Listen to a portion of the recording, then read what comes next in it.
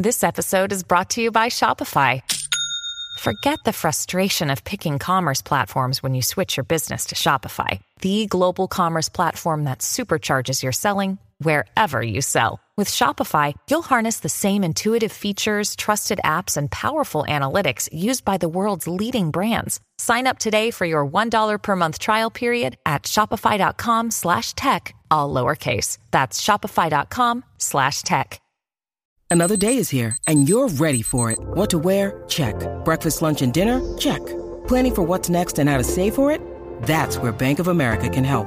For your financial to-dos, Bank of America has experts ready to help get you closer to your goals. Get started at one of our local financial centers or 24/7 in our mobile banking app. Find a location near you at bankofamerica.com/talktous. What would you like the power to do? Mobile banking requires downloading the app and is only available for select devices. Message and data rates may apply. Bank of America NA, member FDIC. We've got a few episodes under our belt here at the Hi, I'm Bobby podcast. And guys, I got to tell you that it wasn't simpler to start a podcast than with Anchor. If you haven't heard about Anchor, it's the easiest way to make a podcast. So let me explain. It's free. There are creation tools that allow you to record and edit your podcast straight from your phone or your computer. Anchor will literally distribute your podcast for you so it can be heard on Spotify, Apple Podcasts, and many more. You can make money from your podcast with no minimum listenership. And it's everything you need to make a podcast all in one place. If this sounds amazing to you, download the free Anchor app or go to anchor.fm to get started. I am so excited and I hope you guys will make a podcast today. Hi, I'm Bobby, and I'm your friend who knows just a little bit too much about pop culture. Welcome to your weekly meeting of Pop Culture Fanatics Anonymous. This week, we're having a chat about some movies from your childhood that Hollywood would probably never touch today. The Hunchback of Notre Dame and The Prince of Egypt.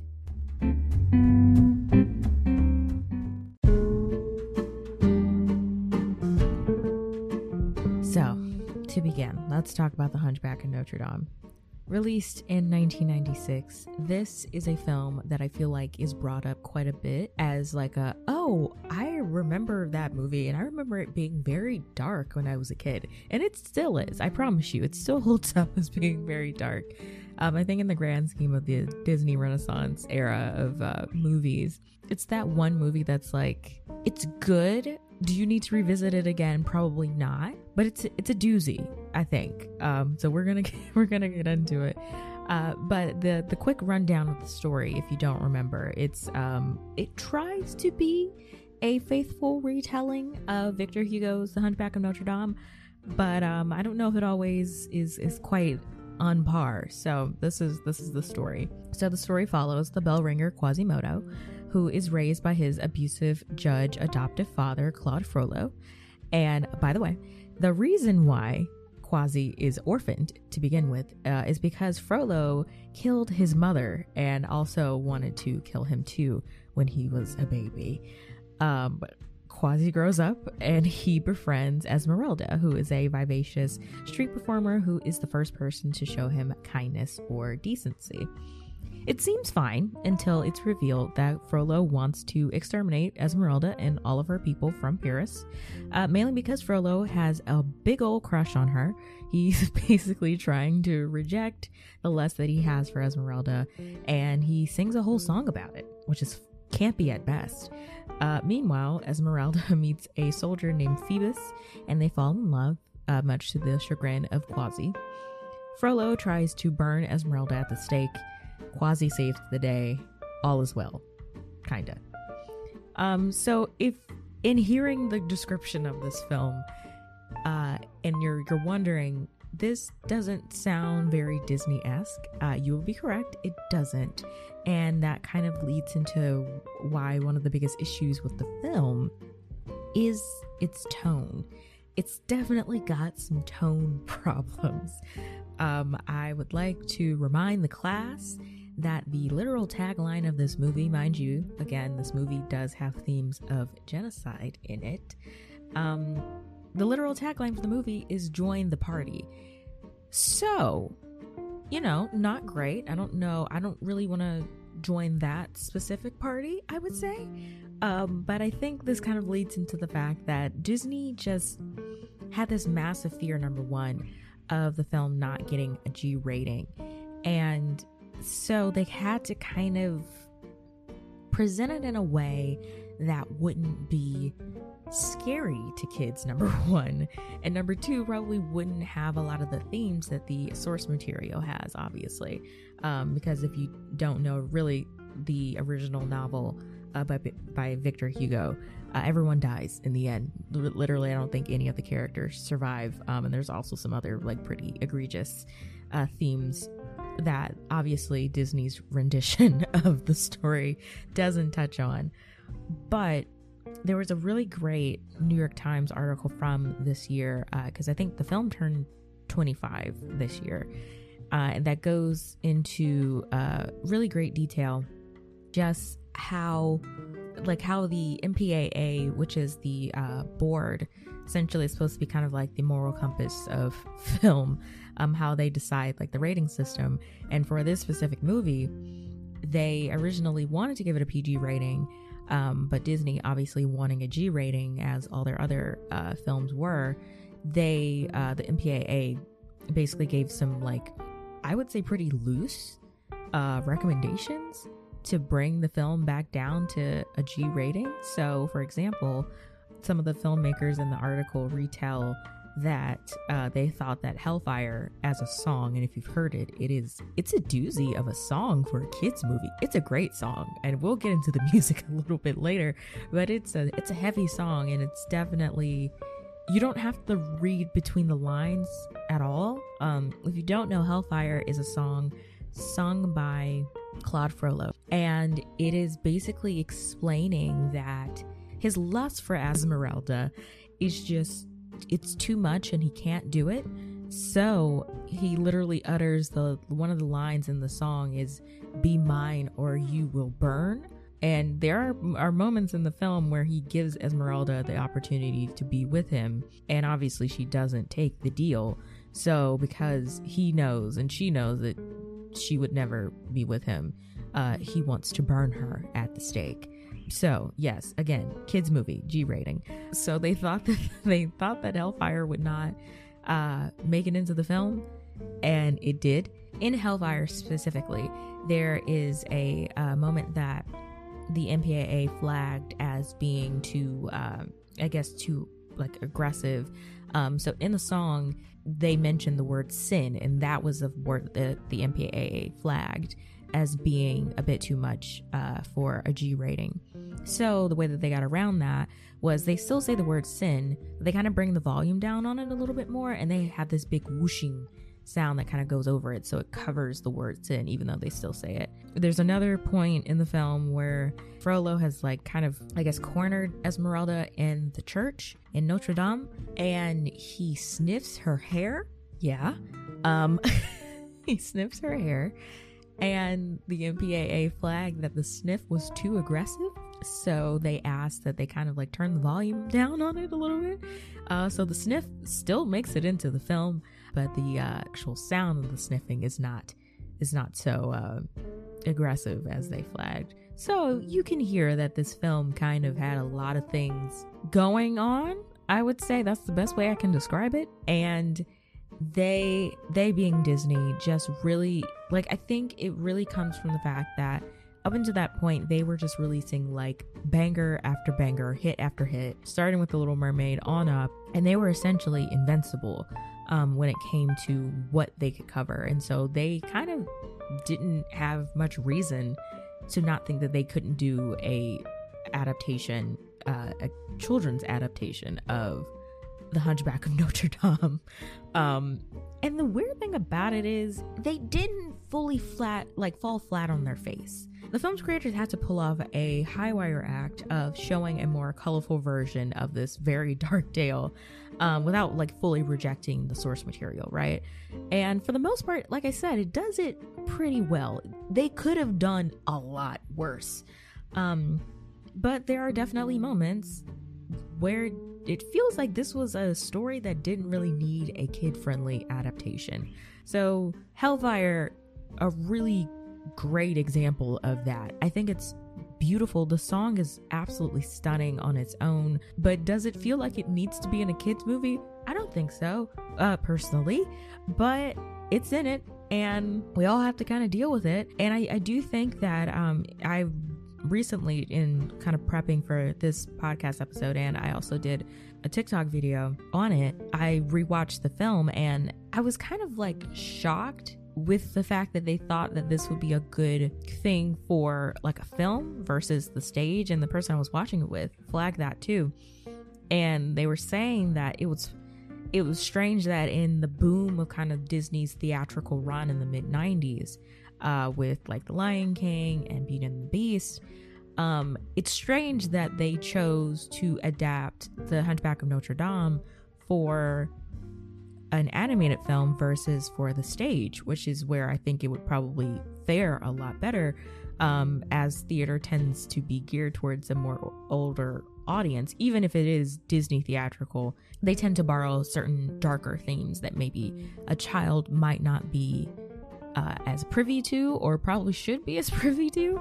So that was just a little thing about it. Like, I think the film does what it needs to do given the circumstances. I can't remember who it was. I think it was Kirk Wise, who was one of the directors of the film, noted that it was a film with a lot of great potential. It had great characters, it had great music, the story was good. So I think it was just a matter of like putting all those pieces together and seeing how it fits. And it's more of like a hindsight is 2020 type of thing, and that's why I'm like, I chose to talk about it as a film that I don't think Hollywood would really touch again, especially for kids. They would probably do it for like an older adaptation or whatever it is, but as far as doing something like this for kids, I'm not quite sure. But that is to say, where the film kind of is a little bit, for lack of a better word, topsy-turvy in tone, the film really shines when it comes to the music, and it's really no shock, honestly. Composer Alan Menken and lyricist Stephen Schwartz were able to perfectly punctuate certain themes and events in song that would not have translated well in dialogue. So Hellfire is a great example of that. I think the film's directors and screenwriters had an issue with wanting to bring up this theme of Frollo's lust for Esmeralda, but obviously they couldn't say that outright because that's not really accessible to a child, nor would it be necessarily appropriate, I don't think.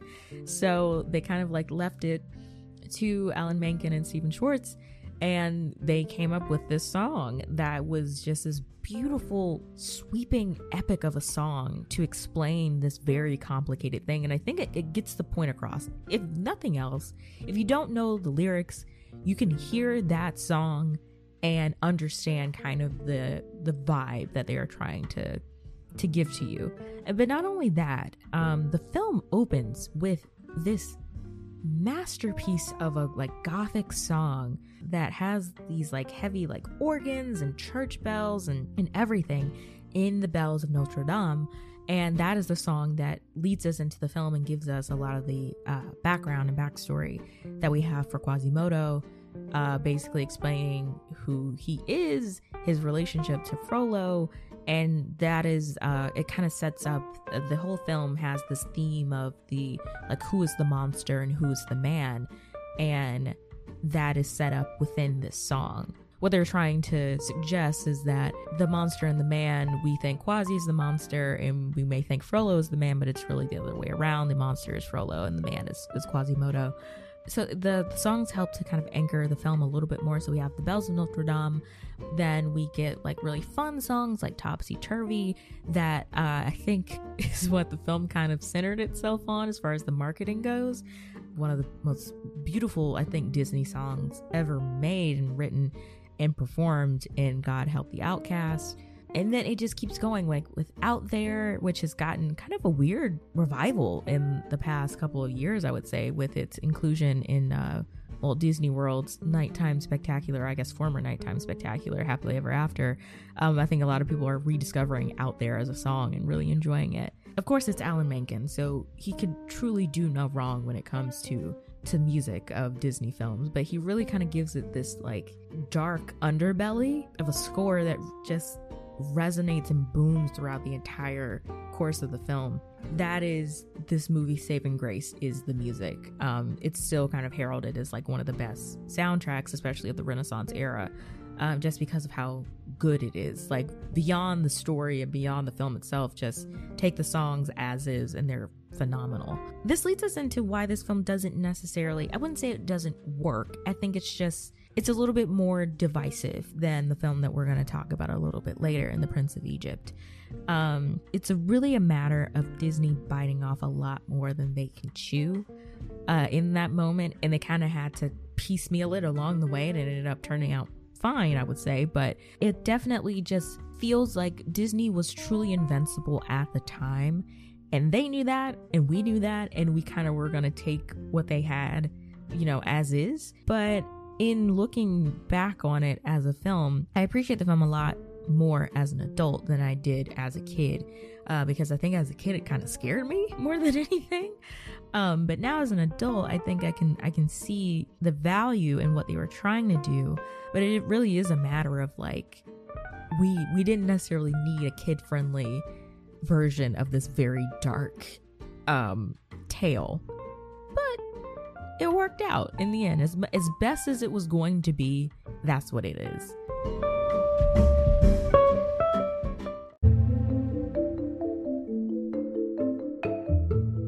So, moving on to The Prince of Egypt.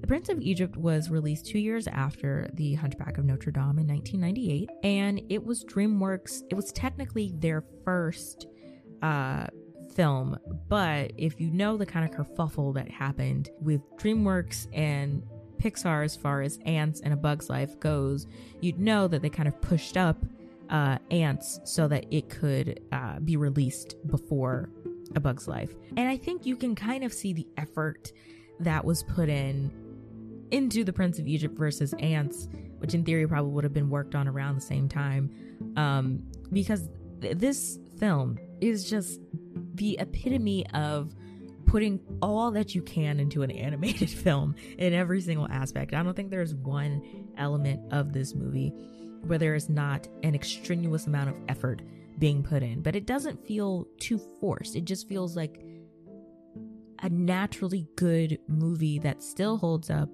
nearly 25 years later. I think the most interesting thing about this movie is that when they were strategizing, they being DreamWorks, when they were strategizing how they were going to beat Disney with their first, film out, they really, specifically being Jeffrey Katzenberg, said that we're going to beat Disney with three things: a star-studded cast, an immaculate soundtrack, and God.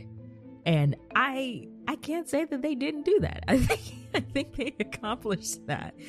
Apparently it's been going around, or not going around, but wanting to do a retelling of the Ten Commandments, like the movie The Ten Commandments, for like in an animated format, was an idea that Jeffrey Katzenberg had while he was at Disney, and it really never got off the ground. And it wasn't until he co-founded DreamWorks with David Geffen and Steven Spielberg that the idea came back up and everyone was on board and they went with it.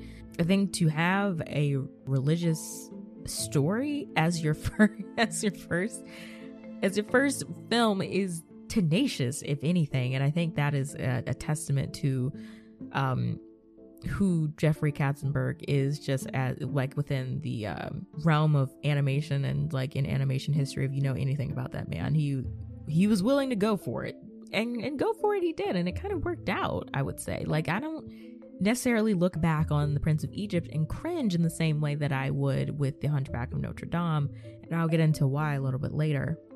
Like I said, the film was released in 1998 and is basically a retelling of the Ten Commandments, like the film The Ten Commandments, and it centers around Moses, who goes from being the Prince of Egypt to leading the Jews out of Egypt. Like many people, I think, even though there are some people that haven't, but I think the vast majority of us who have seen this film saw it within some type of religious context. So I went to a Christian school for a good part of my elementary school, and that was the first place that I saw The Prince of Egypt, because they showed it to us as it was something that we were probably learning about in school, because it's a story that appears in the Bible. And I know that a lot of people across a couple of different faiths have the same experience.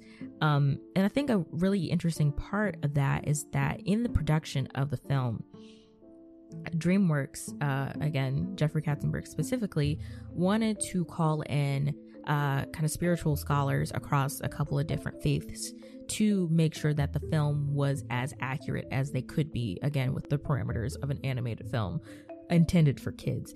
And I think that aspect of it kind of makes it a little bit more not universal, because I know that it is a story that is very kind of like centered within Judaism, but I think it kind of expands it as it's a story that a lot of people across a couple of different faiths are familiar with. An interesting little anecdote on top of the production of it. It was a behemoth of an effort as far as getting this film off of the ground and getting it going. Not necessarily that they were hard pressed to find people to work on it, but it was just a massive effort in that it was a lot of people working on this film at one time. I think there are it was like 350 plus animators across 34 countries working on this film at one time. And you can see that because the animation on it is still to this day spectacular. And I think it's an even stronger feat because it's 2D animated. It's not completely CG like a lot of current animation is now. I will say that it does kind of include CG, which would have been in its infancy in the time of the production of this film. I think it includes it in a way that allows it to remain timeless. There aren't any just completely egregious CGI moments that I think a lot of 90s animated films that decided to include CGI have, where you look at it and you're like, oh, okay, that doesn't really look very good. But this film doesn't really have that going for it. From top to bottom, it's a pretty phenomenally stunning film. I appreciate that they also allow the animation to tell, or I guess to assist in the storytelling along with the dialogue. So one really cool thing is that the animators purposely gave visual profiles to the different groups that live within the film. So to the Egyptians, they are much more angular and symmetrical.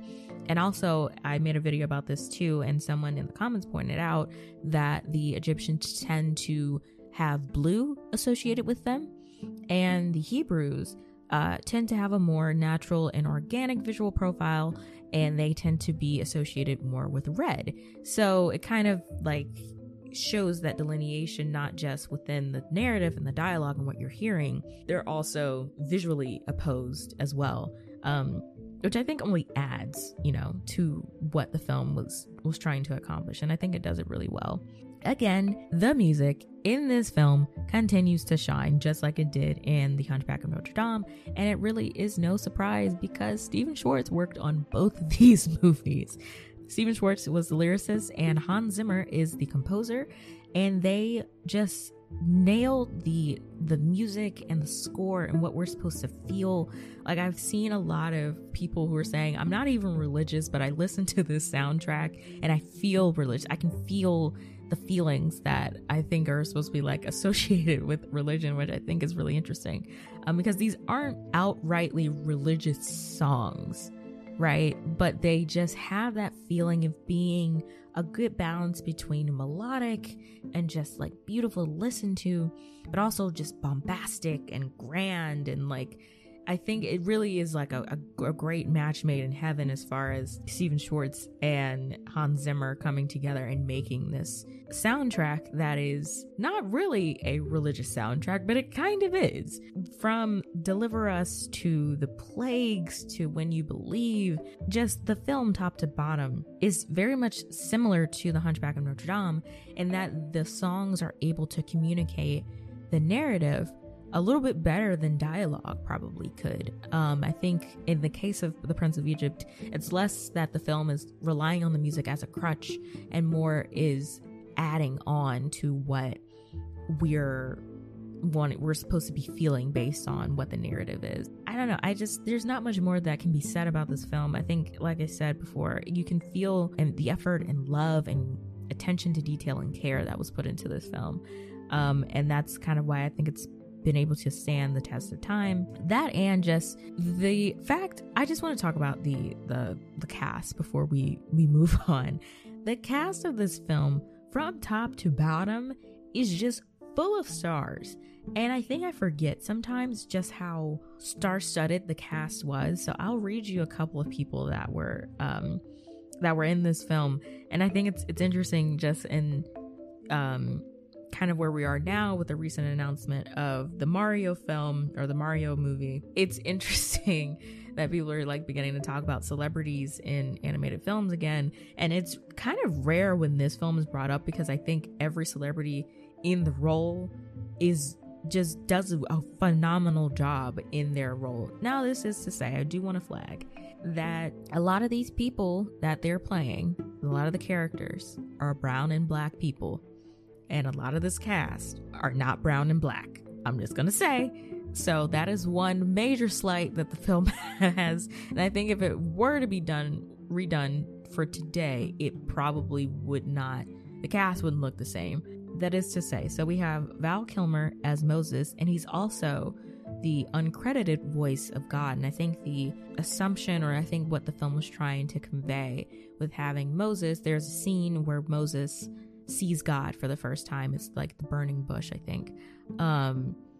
And he sees God and he hears God. So the fact that the voice of Moses, Val Kilmer, is also the voice of God, it's supposed to be like God is within you, God is within your mind, you're hearing him. So God could sound like anyone because it's within you, which I think is a really interesting kind of like story element that they were trying to convey. So we have Ralph Fiennes, Michelle Pfeiffer, Sandra Bullock, Jeff Goldblum, Danny Glover, Patrick Stewart, Helen Mirren, Steve Martin, and Martin Short. That's an ensemble cast if I've ever seen one. My goodness, the cast is stacked. It's absolutely stacked. I think this film holds up a little bit more than The Hunchback of Notre Dame, only because it's a film and a story that a lot of people are really familiar with. And because I mentioned that a lot of people like saw this film when they were younger and was probably already within a religious context, I think the story is a lot more familiar to a lot more people. So it doesn't feel as weird or foreign as it may be learning about The Hunchback of Notre Dame for the first time when you're like 5 via an animated film. That, and I think the source material, being a religious story, you kind of have to use a little bit more of a gentle touch with it, because it is so precious to so many people. And I think they definitely did that, again, with like calling in spiritual scholars across a couple of different faiths. They were able to kind of handle the story with a lot of care. And I think that's why it's held up a little bit more than The Hunchback of Notre Dame, but they're still in the same vein of like very serious kids films. And I think it accomplishes what it was trying to do a little bit better than Hunchback did, but they're about even keeled, I would say.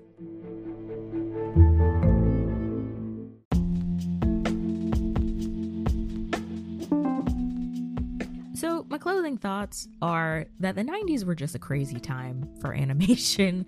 I wouldn't say that these were films that probably would be made again now. I just don't think that anyone would necessarily want to touch it, only because it was, I'm sure, incredibly difficult to write stories from such either heavy source material or source material that so many people are familiar with, that you kind of really need to be careful with how you're choosing to tell a certain story. And I don't know, like I don't know if anyone would necessarily want to do that, especially for a kid audience. And I think it's interesting that both of these films ended up getting screen to stage adaptations. They both had, I don't know if they were officially Broadway, but they had theatrical runs within the last, I would say, probably 10 to 15 years that did a little bit better than their animated counterparts did because they spoke to an older audience. And I think these are stories that might fare better with an older audience because you can touch on those darker themes a little bit more. I will say with The Prince of Egypt, and going back and watching it as a 20-plus-year-old woman, I was shocked to see the things that they chose to show, including the smiting of the firstborn. I think is the name of the scene, but it is when Ramses, his firstborn, is killed. Then literally, I think the next scene after that is When You Believe. So it's I can see why it might do a little bit better with an older audience, especially on stage where you have a little bit more nuance there. It's an interesting thing, but I think it's very fascinating that both of these did get theatrical runs, only because they're a little bit darker in nature, and I think they probably would have fared better with an initial theatrical run in the 90s. Maybe they would have been appreciated a little bit more, but I think they're appreciated now, if nothing else, for their music. Both of these stories knew that music was going to be what carried them through the story, what carried the audience through the story, and they nailed that completely.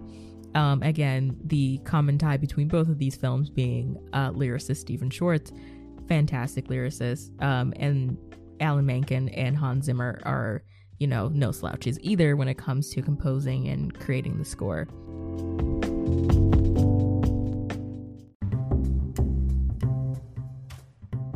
Thank you so much for listening to the ramblings of a 22-year-old's thoughts on these two 20-plus-year-old animated movies with heavy religious backgrounds and context. I hope you enjoyed it. And I just want to say, I hope that you didn't miss me too much last week. Last week was a little bit crazy for me, but we're back on the horse. And we're going to keep going every Wednesday with a new episode. If you want to know where else to find me on the internet, you can find me at The Afternoon Special on TikTok or Instagram, or over on Twitter at Hi, I'm Bobby. And you guys know, at the end of each week's episode, I would love to hear from you. In the description of each and every episode, you will have the option to send me a 1-minute audio message. It could be a hot take. It could be a response to what I said. It could be a question. It's really up to you. All I ask, of course, is that you keep it respectful. And if an audio message is really not your thing, you can just shoot me a DM over on Instagram or on Twitter. My DMs are open. We can chat, and I will include your thoughts in the next week's episode. I hope you enjoyed this week's chat and that you'll join me next week for another pop culture deep dive. Later days, friends.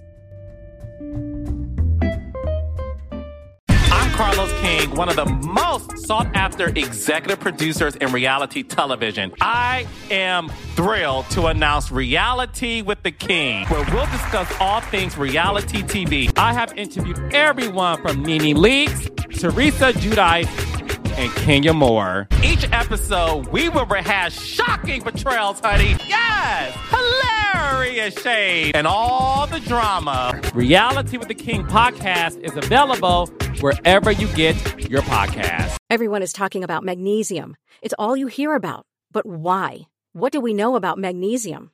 Well, magnesium is the number one mineral that 75% of Americans are deficient in. If you are a woman over 35, magnesium will help you rediscover balance, energy, and vitality. Magnesium supports more than 300 enzymatic reactions in your body, including those involved in hormonal balance. From functional medicine doctors to mental well-being and female hormone experts, we all know that magnesium is the one mineral to improve all aspects of well-being and health. But which one? Magnesium Breakthrough from Bioptimizers, the trusted choice recommended by leading experts with 7 best-absorbed forms of magnesium to ensure your body receives the support it needs for overall well-being. Go to bioptimizers.com/balance today and use code BALANCE10 for 10% off. Support your journey to wellness at bioptimizers.com/balance. Magnesium Breakthrough from Bioptimizers, your foundation to optimal health and vitality.